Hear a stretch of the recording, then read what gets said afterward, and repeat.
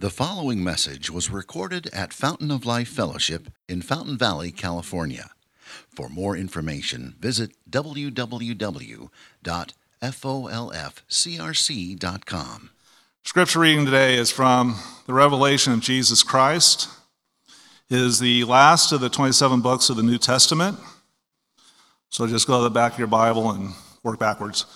We are reading chapter 21, starting in verse 9. We're going to read all the way down to chapter 22, verse 5.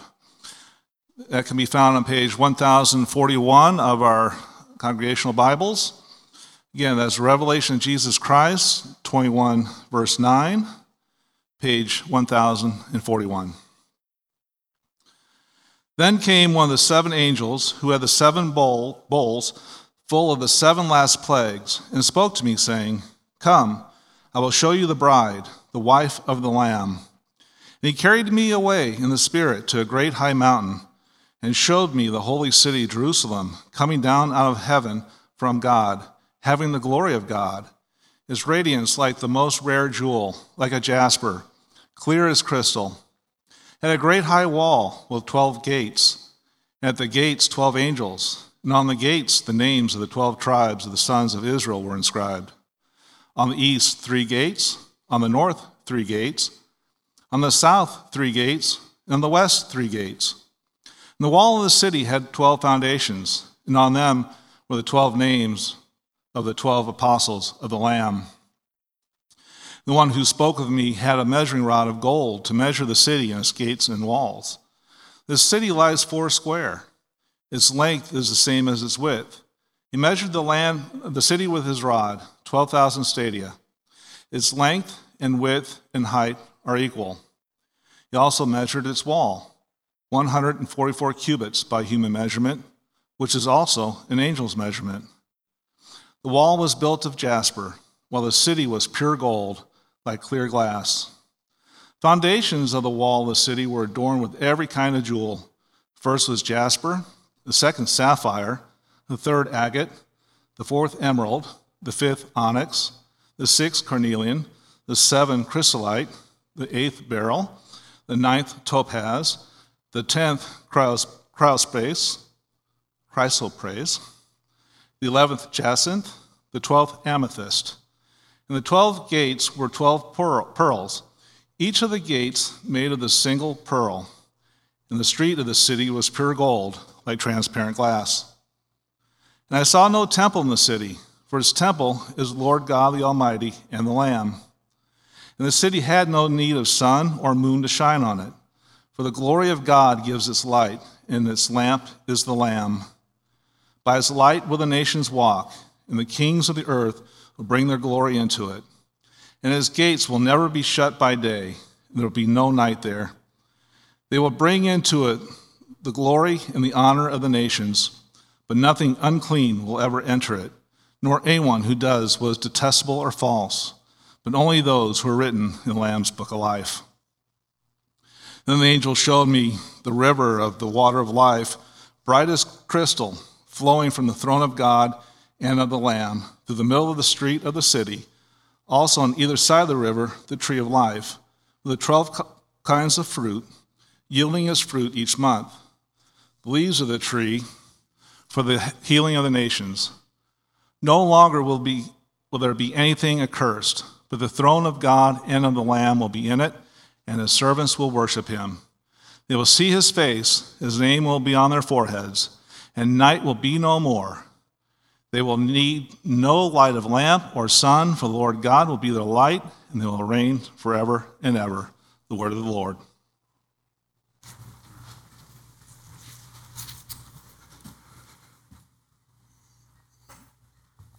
What a thrill it is to be here, to worship the Lord together, and now to worship him as we hear from his word. Before we do that, let's pray, because I need help to teach well, and from experience I know that we all need help to listen well. So let's pray. Our Father, we thank you so much for this incredible day and this time to be together to celebrate you and who you are to us, and for us to celebrate fathers, who they are. to us and for us.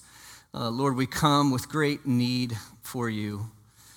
So, Lord, we pray your Holy Spirit would visit us. Please help me to teach this text faithfully and clearly, Lord, and for your glory. And, Lord, we pray for each person who hears it, Lord, that you, this wouldn't just be a speech from a flawed man like me, but it would be the Word of God to hearts and minds, because you work through your Word, Lord. Your Word never goes out in vain. So we just trust you, Lord, to do the work of your Word in us now as we come before it. We pray this in Jesus' name. Amen. So the question I want to start with this morning is for you and your heart. And I just want to ask, do you feel secure? Do you feel secure? The dictionary defines security like this: the state of being free from danger or threat. Do you feel secure in that way? I guess there's a strong safety aspect. But for me, when I think about being secure, I want a little bit more than that. Do you? Just thinking about what I want, I would like some resources to enjoy things, to feel secure. I want to see some beauty to be secure.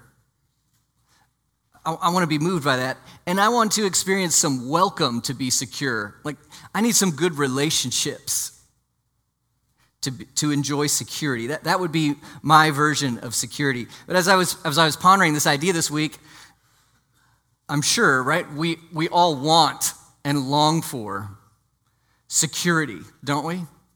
Long for security. And we all realize, as deeply as we long for that, how hard it is to come by security in this world. I mean, think of the things that make us anxious, that give us concern. We could be worried about danger or threat in our country, policies or economics. We could be concerned about the lack of security when it comes to retirement, or to how well our children are doing. We could be anxious about danger or threat in our health. We could be worried about danger or threat in relationships. And we see over time, don't we, that our own strength to provide security is quite limited and fragile. Because what's the cold reality? I'm not a prophet, but I know something about all of us. We're all going to die. And I heard Denzel Washington say this week, you never see a U-Haul behind a hearse. All the efforts at security in this life will fail, right? That it's not secure. And that's so in a way, as we ponder this, here we have it, we're longing for security. Think of all things we do in pursuit of different kinds of security. Think of what we do for relational security to keep a certain relationship, or financial security. I mean, so many things. And yet it seems like true security isn't really something we can have in this life. So what are we to do with that? You long for security, and yet here you can't find it. Where can we find the real thing? Does it even exist? Well, we're almost finished with our study through Revelation. Just 2 more messages. Can you believe it? And security, I think, is a theme in this book. Think of how this age is described. Remember some of the major characters? There's a dragon that hates us, and there's a beast that tyrannically wants to control us. How do those make you feel? Safe and secure? No, there's dangers in this world, and Revelation has shown us in a way God's people are insecure. We suffer in this life. We could be persecuted in this life. Revelation 11, Revelation 13. God's people get trampled sometimes in this world. There's a way that there's no security. And yet, just before the end, the Apostle John has another vision. As you heard it read this morning, maybe you can relate with me. At first, it's a little bit hard to understand. Okay? It's loaded, thick with images from the Old Testament, Isaiah, Ezekiel. But as we unpack it, I think we see that a major theme of this passage is the promise of complete security. the promise of complete security. So we are made to want it, and amazingly, we are invited to have it. But we just tend to look in the wrong places. So we're going to look here at this picture of security. Before we do, let's remember a little background. What's this book about? This book is meant to encourage and motivate Christians to trust in Jesus and live faithfully for him no matter the cost. And the motivator for that is that Jesus is king, he reigns now, and he wins. And those who are his will enjoy him and his victory. He's worth it.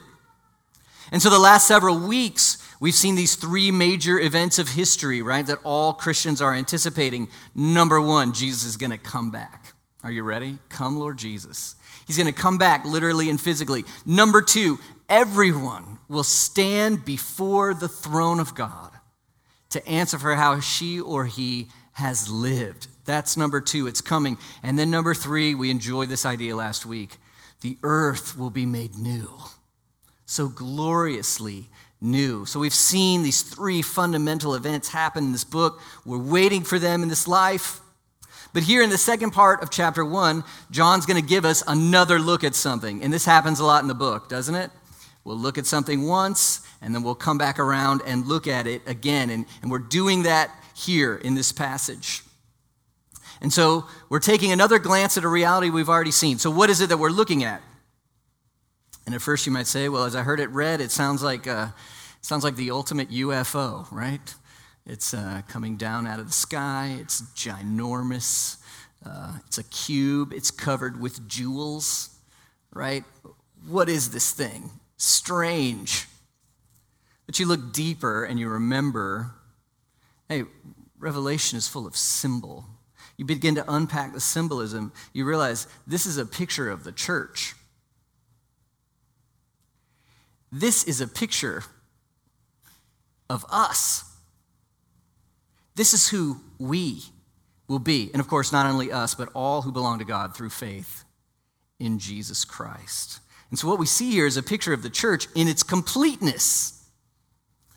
And so I would never have enough time to go through every Old Testament text and image that is just stuffed into this passage. So I'm going to try to show you just highlights. 3 highlights to this completeness. Number 1, the church will be completely radiant in the glory of God. We're going to unpack that a little bit. Number 2, the church will be completely secure in the presence of God.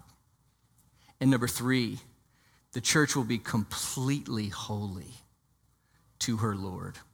Completely radiant, completely secure, completely holy. So we're going to spend the majority of our time unpacking these images in this passage, and then I want to just consider a few ways, and there are many, but a few ways we could apply the reality of these things in our lives.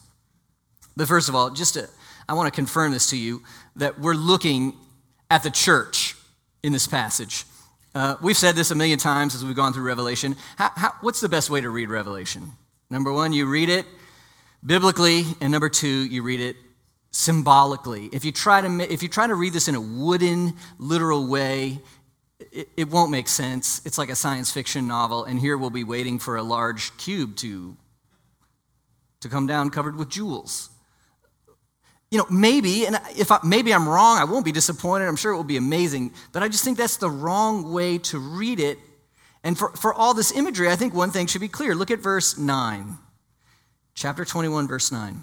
What does the angel say? Come, I will show you. Who's he going to show us?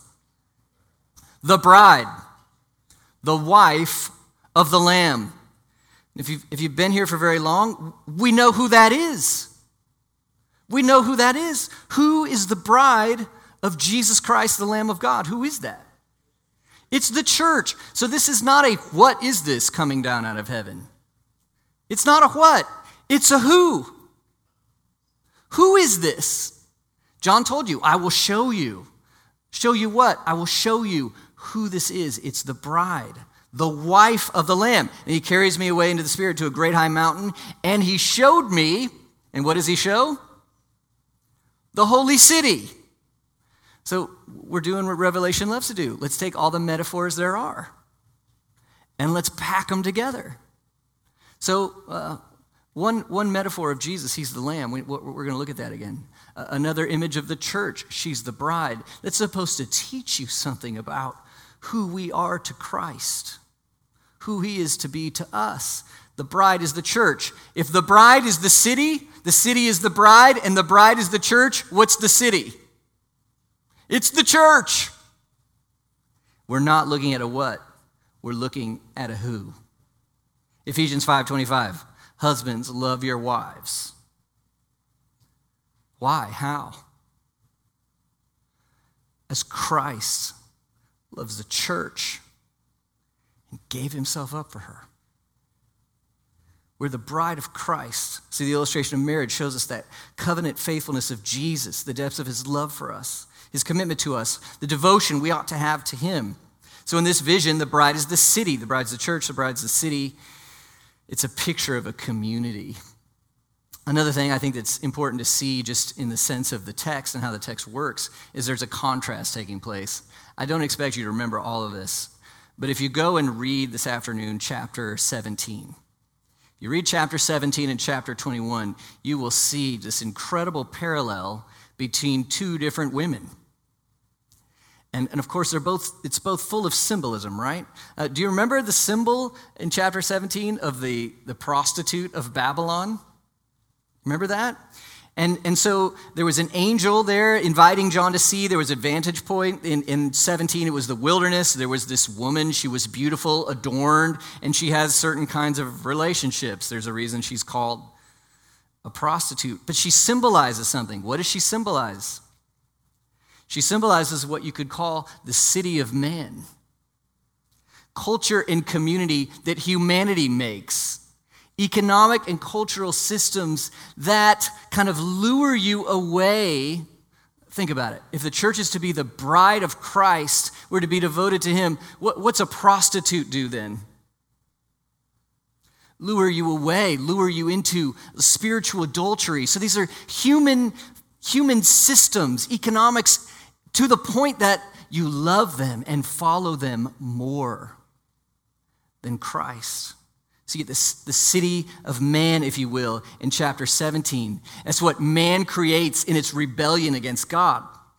But in chapter 21, same parallel. John is taken to a certain place, and this place is not the wilderness, it's a mountain. And he sees a woman, and she's adorned. And she represents the community of God's people. And this first lady, she had a certain kind of relationships. This other lady, she has another kind of relationship. Who is she? She's devoted to Jesus. It's the community of people devoted to Jesus.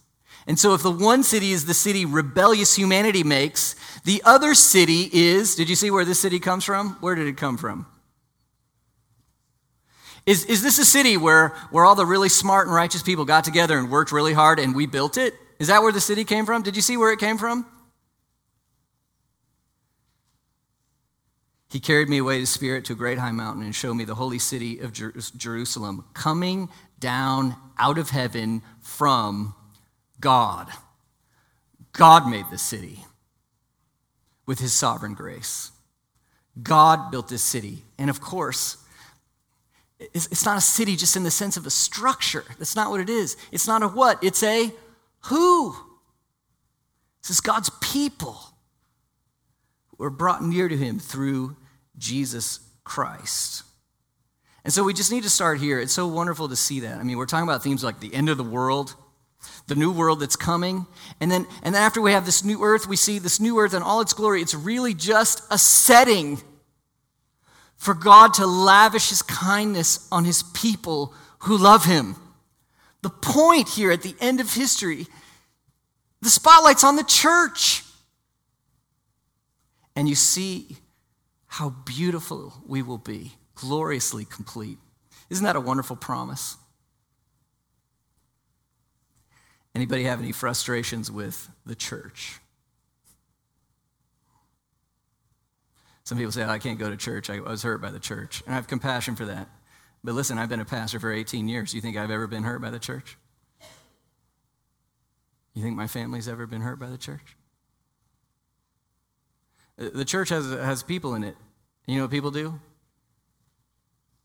they sin. You know what sin does to one another? It hurts. And Revelation is not naive about this. You remember the 7 letters to the church? 7, which means complete, whole. So it's kind of a description in a way of the church in this age between Jesus' ascension and his return. Do you remember how many of the 7 churches were perfectly healthy? It was just a couple. And the rest had flaws, and some of them had serious flaws.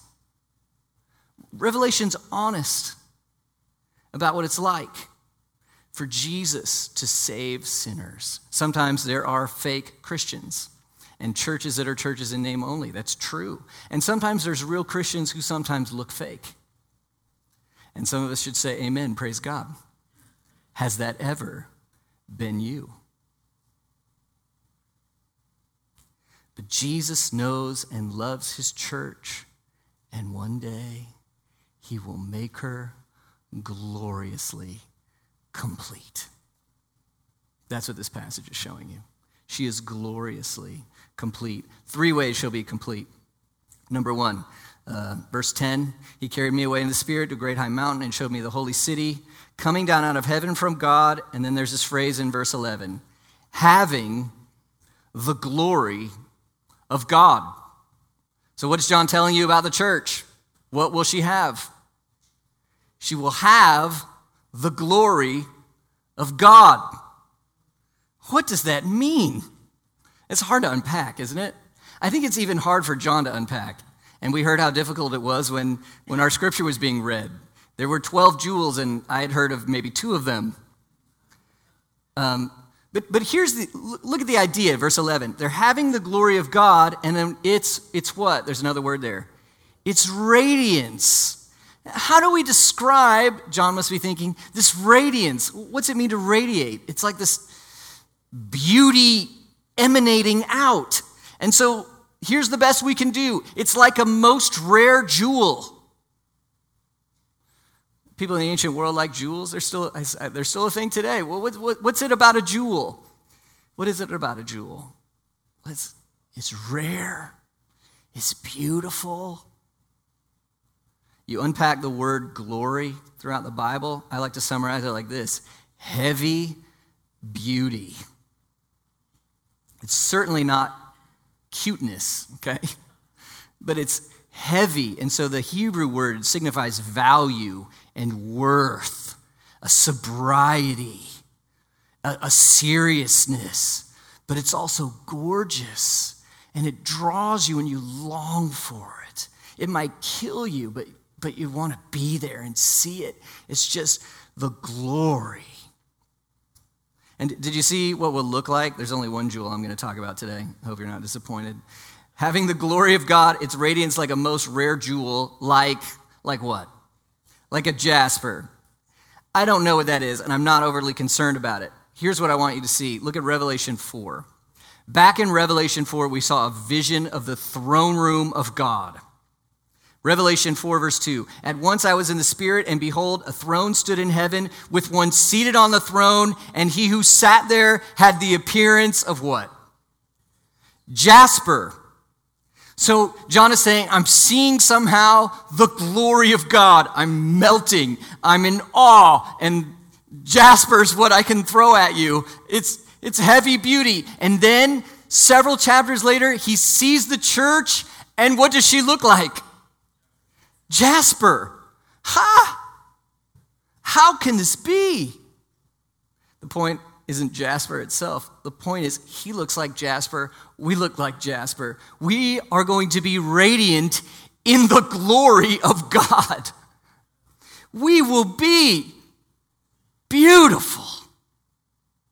Gosh, what the way we're meant to be. You know, you need to think about the word glory. It's one of those churchy words, right? I remember my family went to London, England once, and we went to this wax museum, okay? And I was little, and I was into the A-Team. Anybody old enough to remember the A-Team? Okay, thank you. All 4 of you, thank you. Okay, and there was a wax statue of Mr. T in the wax museum, and guess who I wanted my picture taken with? Okay, because if you remember, the 3 of you can remember Mr. T, he could throw the bad guy through the window, right? And so you get into the wax museum, and it looks just like Mr. T, except he can't move. He's made of wax. He's not real. Church words feel like that sometimes. You hear, glory to God, right? And it kind of sounds religified. What does it mean? What does it mean? When you hear the word glory, your soul should be something like, oh. That's the way it should feel. Oh. The heavy beauty of God, the awe-inspiring magnificence of God. Psalm 19:1, just a couple thoughts on this. The heavens declare the glory of God. Come on, haven't you seen something in creation that moves you? I like to hear how even atheist thinkers talk about creation, because before long they're like worshiping a little. They're amazed by the beauty, the design. It's spiritual for them, even though we don't get spiritual. It gets that way, right? Because there's something in creation that just, it's telling you about something. And if you've ever been awed by anything in creation, and there's a lot to awe you, what's it telling you about? You ain't seen nothing yet. The giver is more glorious than the gift. He himself is glorious. And when people know, when they get a taste of the glory of God, this is what they want. Psalm 27 gives this to you. Psalm 27:4. One thing I've asked of the Lord, that I will seek after.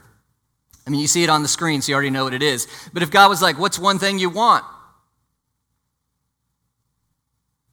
You know what you should ask for? Can I dwell in your house and gaze on your beauty? If you knew what was best for you, that's what you'd ask for. Can I be welcome in your house and gaze on your beauty and inquire in your temple? And there's this theme throughout the Bible that as we gaze on God's beauty and his glory, we become glorious. You become like what you worship. What you love most forms you. What you meditate on forms you. And when you're drawn to God and his glory, it forms you. Read 2 Corinthians 3. Read Psalm 63. And then here at the end, as the church is revealed, we see the process is complete. And we, so flawed as though we have been and as we are, so sinful as we have been and as we are, we radiate the glory of God. That ought to excite you. That ought to move you. That you'll look like that. I mean, didn't Jesus say of his people, the righteous will shine like stars in the heavens? You ever wondered about that? When I see you one day radiating God's glory, if I saw the future you now, it would be too much. Because you'll be brought near and you'll be changed. And we all will be together. And it will be complete. So verses 18 to 21, jewel, jewel, jewel, jewel, jewel, jewel. And then there's 12 gates. And what are the gates made of? Pearls. So again, something rare, something precious. And they're incredible pearls. Imagine a pearl so big, you can make a gate out of it. And then you're like, oh no, how big are the clams in heaven? You're reading it wrong again, right? Symbolically, a pearl symbolizes incredible, beautiful value. And we make the gates out of that in this city because we'll radiate the glory of God. Did you notice as the text was read, anybody notice how many times you heard the number 12? Okay, in this vision, I counted this up. If you include the reference to 144 cubits, which somebody who's good at math, help me with that. 12 times 12, okay. So if you include that reference, I think that's about 12. You now have 12 references to 12, and one of the references is 12 times 12. That's a lot of 12. Numbers are highly symbolic in the book of Revelation, aren't they? And what does 12 then mean? 12 means something. If we don't pick up on 12, we don't get this passage. 12 means completeness. When we saw a vision of the church, we saw 144,000. That is not a literal number of any group of people. That is a symbolic number of the church. Somebody who's good with math, I think that's 12,000 times 12. It means they're all there. Remember, you see the vision of them early in the book? 144,000. Then you go through all the suffering and trial and terrors and everything else. And guess how many are there after that? 144,000. We didn't lose any because Jesus doesn't lose any of his people ever. It means completeness. And so this city, you have the 12 tribes of Israel. That's the complete people of the old covenant. And then it's also founded on the 12 apostles. Those represent the people of the new covenant. This is the complete people of God.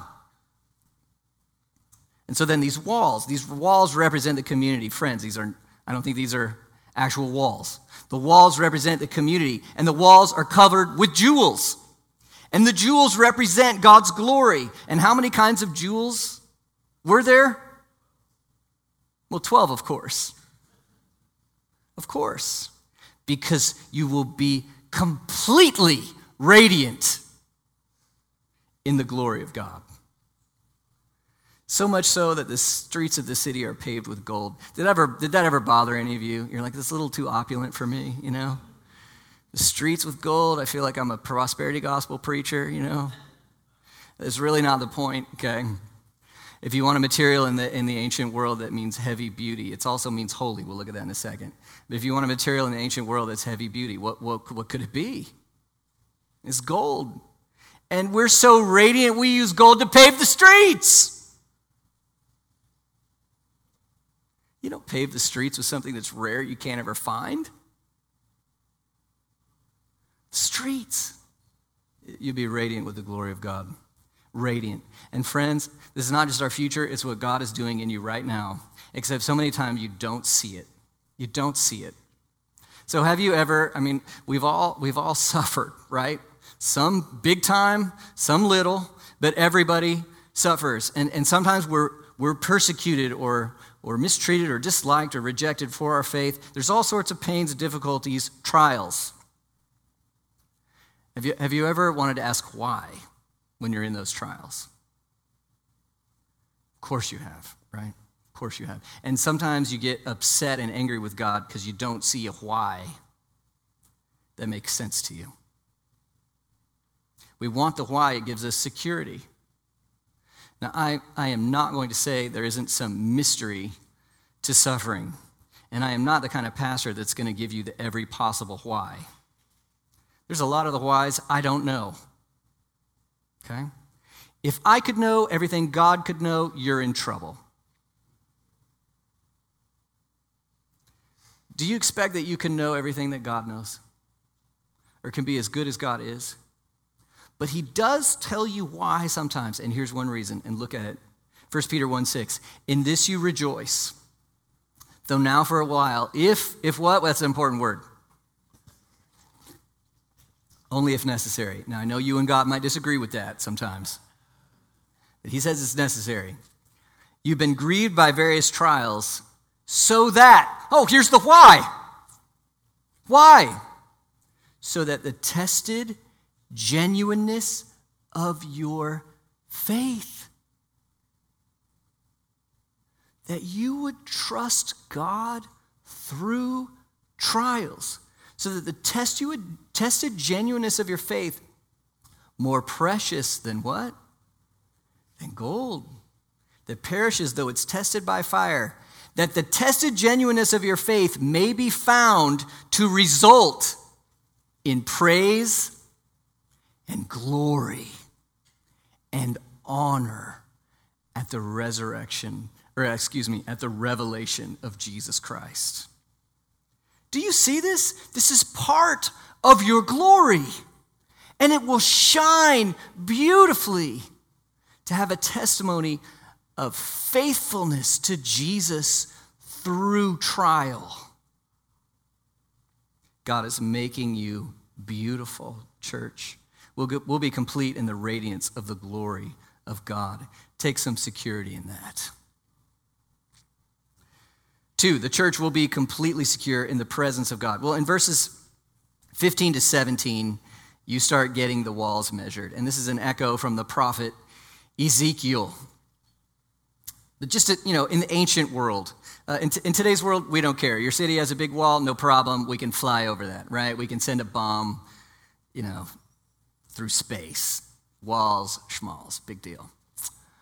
But in the ancient world, your city was as secure as its wall. That's the way they would read this. Good walls were good. Walls come down, we're toast. Here's an example of that since it's Father's Day. Proverbs 25:28. A man without self-control is like a city broken into and left without walls. So you see the way the ancient writer is thinking. The walls bring security. That's the illustration, and he's putting it into practice for the fellas. If you have self-control for the glory of God, you bring a certain kind of security for your own life and for your community. If you have no self-control in your mouth, your actions, your deeds, your heart, your anger, if you're unhinged, the security's gone for yourself and for all of us. But these walls in this vision, more math, okay? It's hard text for me. 144 cubits thick. Supposedly, my study notes tell me a cubit's 18 inches. 18 times 144, I did this on a calculator, I hope I typed it in right. 2,592. Divide that by 12, 216. So, according to my calculations, these walls are 216 feet thick. What are you supposed to get out of that? And again, this is not like, watch out, this is a huge wall falling. It's not a wall, it's thick. What's breaking down this wall? No, it's not coming down. If you are in the city behind these walls, you are totally secure. You have nothing to worry about. The security of the church, 12 times 12. Untouchable, no danger, no threat. It's hard to imagine, isn't it? There will be a day when our community, all God's people, there's just no more threat. There's no more danger to watch out for. Total security. Every resource, every beauty. Now, you could think, oh, well, what if you're stuck behind the walls and you don't have what you need inside the walls? That can happen sometimes, right? The army comes and surrounds the city, and they can't get in, but neither can food. Is that going to be a problem in this city? Of course not. We'll skip a little bit into chapter 22. Chapter 22:1, the angel showed me the river of the water of life, bright as crystal, flowing from the throne of God and of the Lamb through the middle of the street of the city. Also on either side of the river, the tree of life with its 12 kinds of fruit, yielding its fruit each month. The trees were for the healing of the nations. So in the first part of chapter 22, the angel shows us what's inside the city. Now again, I don't think it's a literal building. What's the city represent? It's a church. It's not a what, it's a who. And right there in the midst is the throne of God. But did you see that? Who's right in the midst of us? God. He's right there with us. Completely with us. And what's coming from his throne? I mean, this might be a place where there's a throne and a river, and that's awesome, and I'd be happy with that, and I can't wait to go. But don't just see a picture of a throne with a river. That's not really the point. It's full of the water of what? Life. Life. You and I think of life, and you can, how long are you going to live? I don't know. And I don't know about you, I'm a little bit concerned about living like 30 years in a nursing home. But it gets at the idea where you could be alive but not really living. We know about that, don't we? You could be in this life, you can be alive but not really living. That illustration plays on a lot of categories. Married but not really married, right? Alive but not really. You can do that so easy in this life. That's not the kind of life this picture is talking about. This is the author of life, the one who is eternal, glorious, happy in himself, the creator of heaven and earth, the giver of all good things, the source of every good thing you have ever enjoyed. This is the one from whom that came, and he in this city is giving you his life. You'd be so alive all the way, in every way. Every need overwhelmingly fulfilled. It says in Ephesians that God's goal for his people is to lavish his kindness upon them for ages and ages. And I'm betting all my money on this. I don't think there's anybody that God tries to thrill that he can't thrill. I don't think anybody gets there and goes, as God is lavishing his kindness and giving his life, I don't think there's anybody who goes, no way. No way. You will have every satisfaction in his life. And he's in the middle. So the walls are so thick, you're totally secure. You're in the city, and in the middle of the city with you is God and his life. How else can John say you will have everything you need beyond your wildest dreams, all coming from God himself? This is how he said it. You'll be completely secure. And did you see what's growing up on each side of the river? The tree of life. If you've ever tried to read your Bible, right, this ought to back you up a little bit. This is an important verse, okay? Sometimes, have you ever felt this way when you read the Bible? It's like this really disjointed puzzle, and you're not quite sure how this is working. 66 books, all these authors, context, genres, what's going on? This seems different than that. You see something amazing here, okay? It's true. We know and believe this about the Bible. The Bible is written by human authors. Absolutely. It came from a real human being in a human context, two human people in a human context, using words and expectations and phrases of that historical context. Absolutely. It's a very, very human book. And it is inspired by God. It is infallible. It does not have the ability to err. And in practice, there are no errors. And it's one story. This is so important to see. It's one story. Where does the Bible start? In a garden. What's there? Rivers. And what tree was there? The tree of life. Adam and Eve made in God's image to represent him on the earth, to be priests in that garden temple, to reign and rule, stewardship and dominion for his glory. What do? They buy the lie. God's not good. His word's not true. Let's replace him. We'll worship something else. And so they fall. They're kicked out of the garden and they lose access to the tree of life. We're broken. We're hurt. We're lost. The power of sin, the penalty of sin, the consequences of sin, we're broken. That's why this world is a mess. But you see the story. The true Adam comes. The true Adam comes. He's not in a garden, he's in a wilderness, tempted by the same Satan. But he will not fall. He will not fall. And yet he's still cast out of the place of the city. He's cast out of Jerusalem to a cross. Why? It's not for his sin.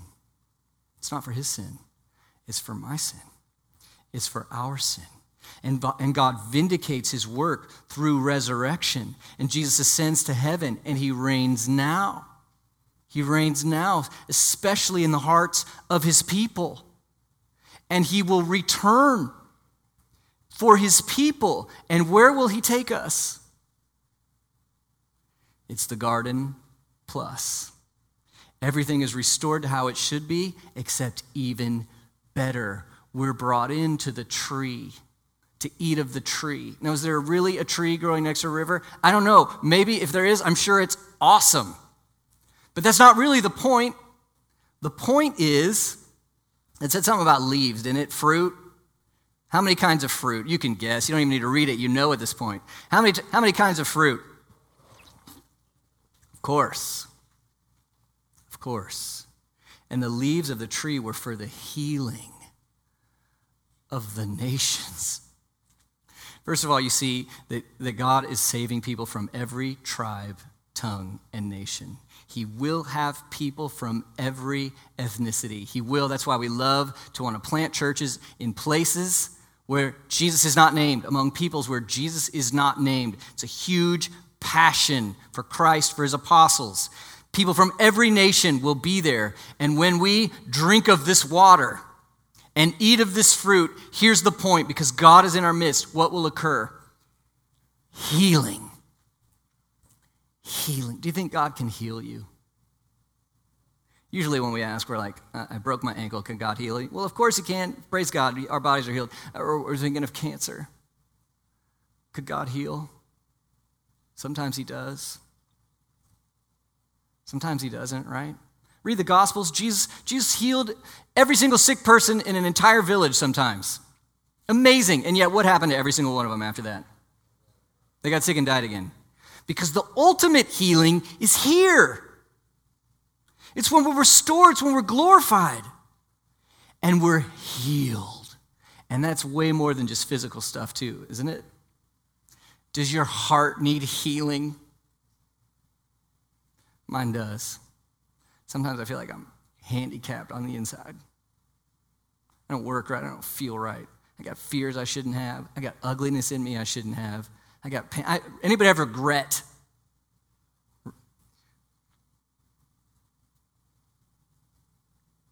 And we probably should have more than we do. It will be healed. It will be healed. Oh, praise God. Praise God. We'll be totally secure because we are before God's face. One of my favorite passages in the Old Testament is the Aaronic blessing. And God told him to say this to the people. Do you know what it is? Romans 6:24, the Lord bless you and keep you. So just think of blessing. That's giving you grace. That's helping you. Keeping you, that's protecting you.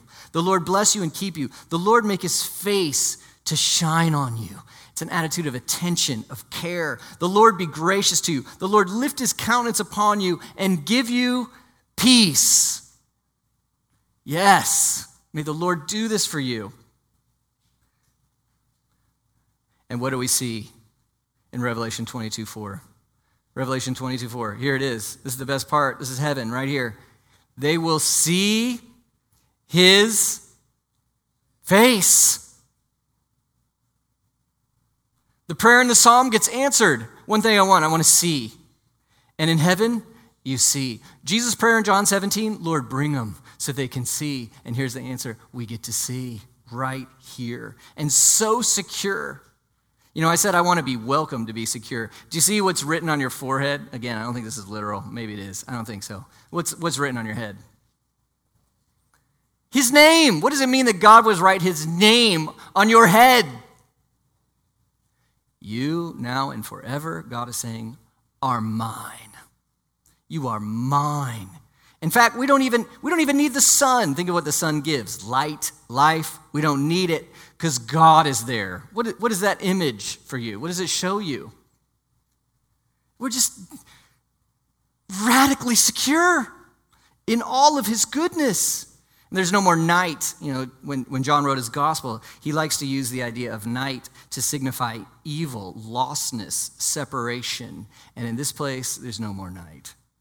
I don't think it means the light never changes in the earth we live. Maybe it does, but I don't think that's the point. The point is evil, lostness, separation from God, it's over. It's over. God is our light, our life. We'll reign with him forever. How secure will you be, church, in the presence of God? So secure. Third thing to see, we'll be completely holy to the Lord. So in verses 22 to 27, it starts with, we're looking at a New Jerusalem, and then they say there won't be a temple. No temple. Do you realize how strong of a statement it is to say there's a Jerusalem with no temple? The temple was what made Jerusalem, Jerusalem. Because the only way you can meet and fellowship with a holy God is through a temple. That's why God made the temple, right? God is holy. Do you have a category for that in your mind? He is set apart in every way. He's morally pure and perfect. He loves his glory. It's right for him to do so. His righteous character is the standard. He hates every evil that deviates from that standard or denies his glory. That's in one way that's wonderful and beautiful in what we worship about him, and it's also a terrible problem for us. A terrible problem. Because we're evil. Have you loved the Lord your God with all your heart, soul, mind, and strength every time? Have you loved your neighbor as yourself every time? Are you submitted to God through his word and worship him alone the way he says, alone? You haven't. I haven't. So in the Old Covenant, the temple solved this problem, right? It's the presence of God that can be enjoyed by evil people. So we can come repenting.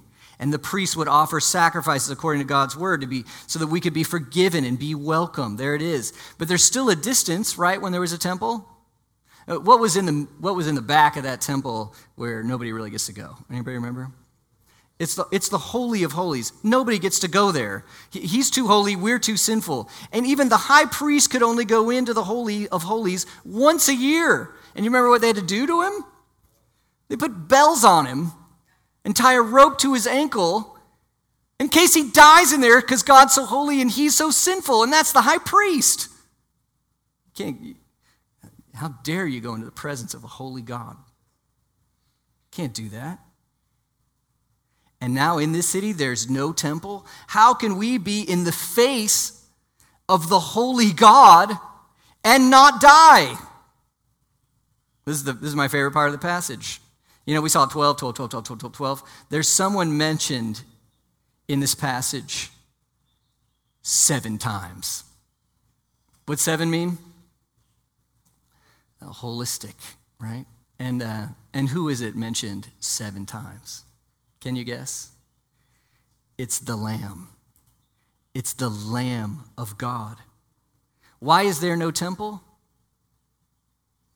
Because Jesus is the Lamb. Do you see how this works? Do you see how this works? Who's the high priest who totally and perfectly kept all God's law? It's Jesus. And what did Jesus the priest offer as the sacrifice for sins? Himself. This is why he's called the Lamb. And for those who trust in him, we are given the gift of his righteousness, declared righteous, innocent, forgiven, and all our sins are taken care of because God placed them on him instead of us. Through faith in Christ, we are brought near. A little bit more math. Did you notice how the city's a cube? It's a ginormous cube. It's like 1,400 miles each way. It's like hitting satellites, right? It's so big. Well, I think it's symbolic. To my knowledge, there's only one other cube in the Bible. Do you know what it is? It's the Holy of Holies.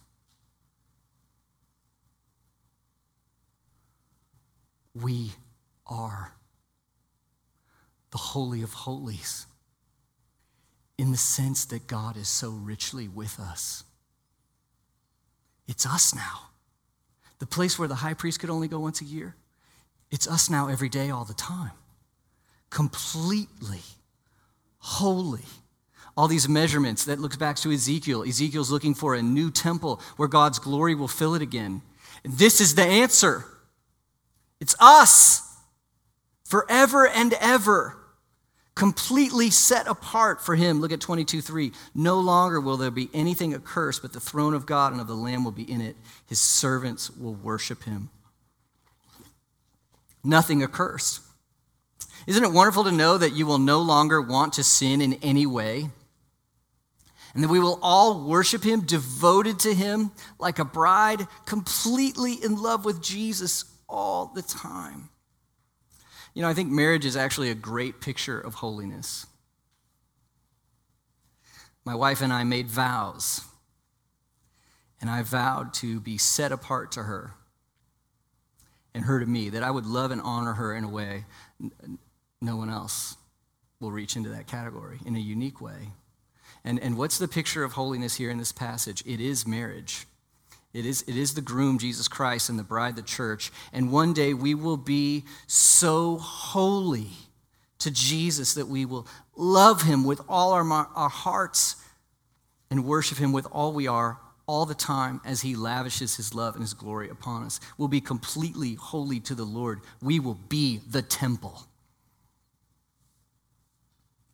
If you love Jesus, that will excite you. So this is our security, church. This is our security. We'll be radiant with the glory of God. We'll be totally secure in the presence of God. We'll be completely holy to the Lord in every way. What do you do with that? Let me give just a few thoughts on what we do with this. Number one, the first and primary way to respond. This is core and ultimate. Trust yourself to Jesus Christ. It is only his people who are getting here to this place. It is only the people who look to him to be right with God, to be forgiven of their sins, who want to follow him as Lord of their life. That's who comes here. Look at Revelation 1:27. Nothing unclean will ever enter this city, nor anyone who does what is detestable or false, but only those who are written in the Lamb's book of life. And again, that's a symbol. How do you know you're his? How do you know your name is on that paper? How do you know his name is on your head? Trust Jesus. Repent of your sin and trust to Jesus Christ for your forgiveness, to make you right with God, to be your Lord, your King, and your treasure. That's the first and most important application. Second one, look at Matthew 6:33. You know, in this context, Jesus is talking about money. He's talking about anxiety. In Matthew 6:33, he says, "Seek first the kingdom of God and his righteousness, and all these things will be added to you." What should you seek first? The kingdom. And why are you afraid to seek the kingdom first?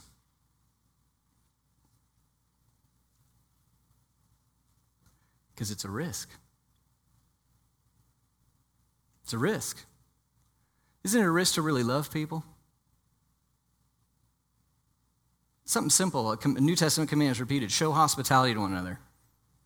How about this one? Forgive one another as Christ has forgiven you. Anybody afraid to forgive?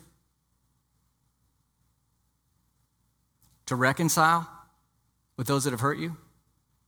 How about to give money and resources to God's work? Well, that's scary. It would lessen my security. Or how about to actually open a mouth and share the gospel with someone who doesn't know Christ? Or even just invite someone to church. You ever been scared of that? Or what about standing up for truth in a Christ-like way when the scenario around you is denying that? That can be a scary thing. What could it be that would motivate you to take a risk for the kingdom? Here's the answer. If your security is here and now, and being faithful for Jesus will cause you to lose that, you won't take it. But if your security is where? Revelation 21 and 22. The eternal security that cannot be taken from you ever. If that's yours, there's a little more courage to take a risk now, isn't there? Take a risk. Number 3. Fathers. What does our Father in heaven provide for us? Security. We want to be faithful in providing security to our family, obviously, our community, in a godly, faithful way, and of course, be the example of pointing them to the ultimate security. Third, this one kind of took me by surprise. Probably should have given more time to it. Did you see who was in this community? It was all the nations. Did you see that? What do you think? In your experience, do people who come from different places have different starting points? Do they always agree together really well? It goes easy, right? If you read the New Testament, there's a huge difficulty with Jew and Gentile coming together. It's in a lot of letters. They're different kind of people coming from different kind of expectations. And for them to have unity, it was so difficult. We know that same kind of theme in today's world, don't we? I challenge you to read Ephesians 2, into the chapter today. 2:16, 6 to 17. You're going to get a description that's just like this chapter. God's building us into a temple, founded on the apostles. And the whole point of the chapter is, hey, Jew, you trust and love Jesus? Gentile, you trust and love Jesus? The wall's broken down. He's made us one. He's made us one. Read Ephesians 4. Work for unity in Christ. Work for it, value it, because in this chapter, we have a picture of what we will be. Is the church unified today? Depends on your point of view, right? That's another one of these already but not yet. We have it but not in fullness. Is there a way in which the church is unified today? Absolutely. I share deep and wonderful unity with so many Christian people, and thank God I've been able to go overseas a little bit. Wonderful unity. There's wonderful unity all over the place, the way Christians work together. It's understated, doesn't make the papers. It exists. And if you want to make a lot of money, diss on the church. Sell your book, 1 million copies. It's easy. It's easy. We're broken, right? We're shattered. Sometimes we don't know what unity should be built on. We don't know what the most important truth is. Or we'll divide over a leaf falling on the tree, or we won't divide when we should. It's so difficult we don't have it. One day we will. And this passage says, because one day we will. Look at Jesus' prayer at the end of 17. Work for unity. What does he pray? I pray that they would be one as we are one. That's the fourth thing, work for unity. Fifth, this will be my last one. Strive to be holy. Look at Hebrews 12:14.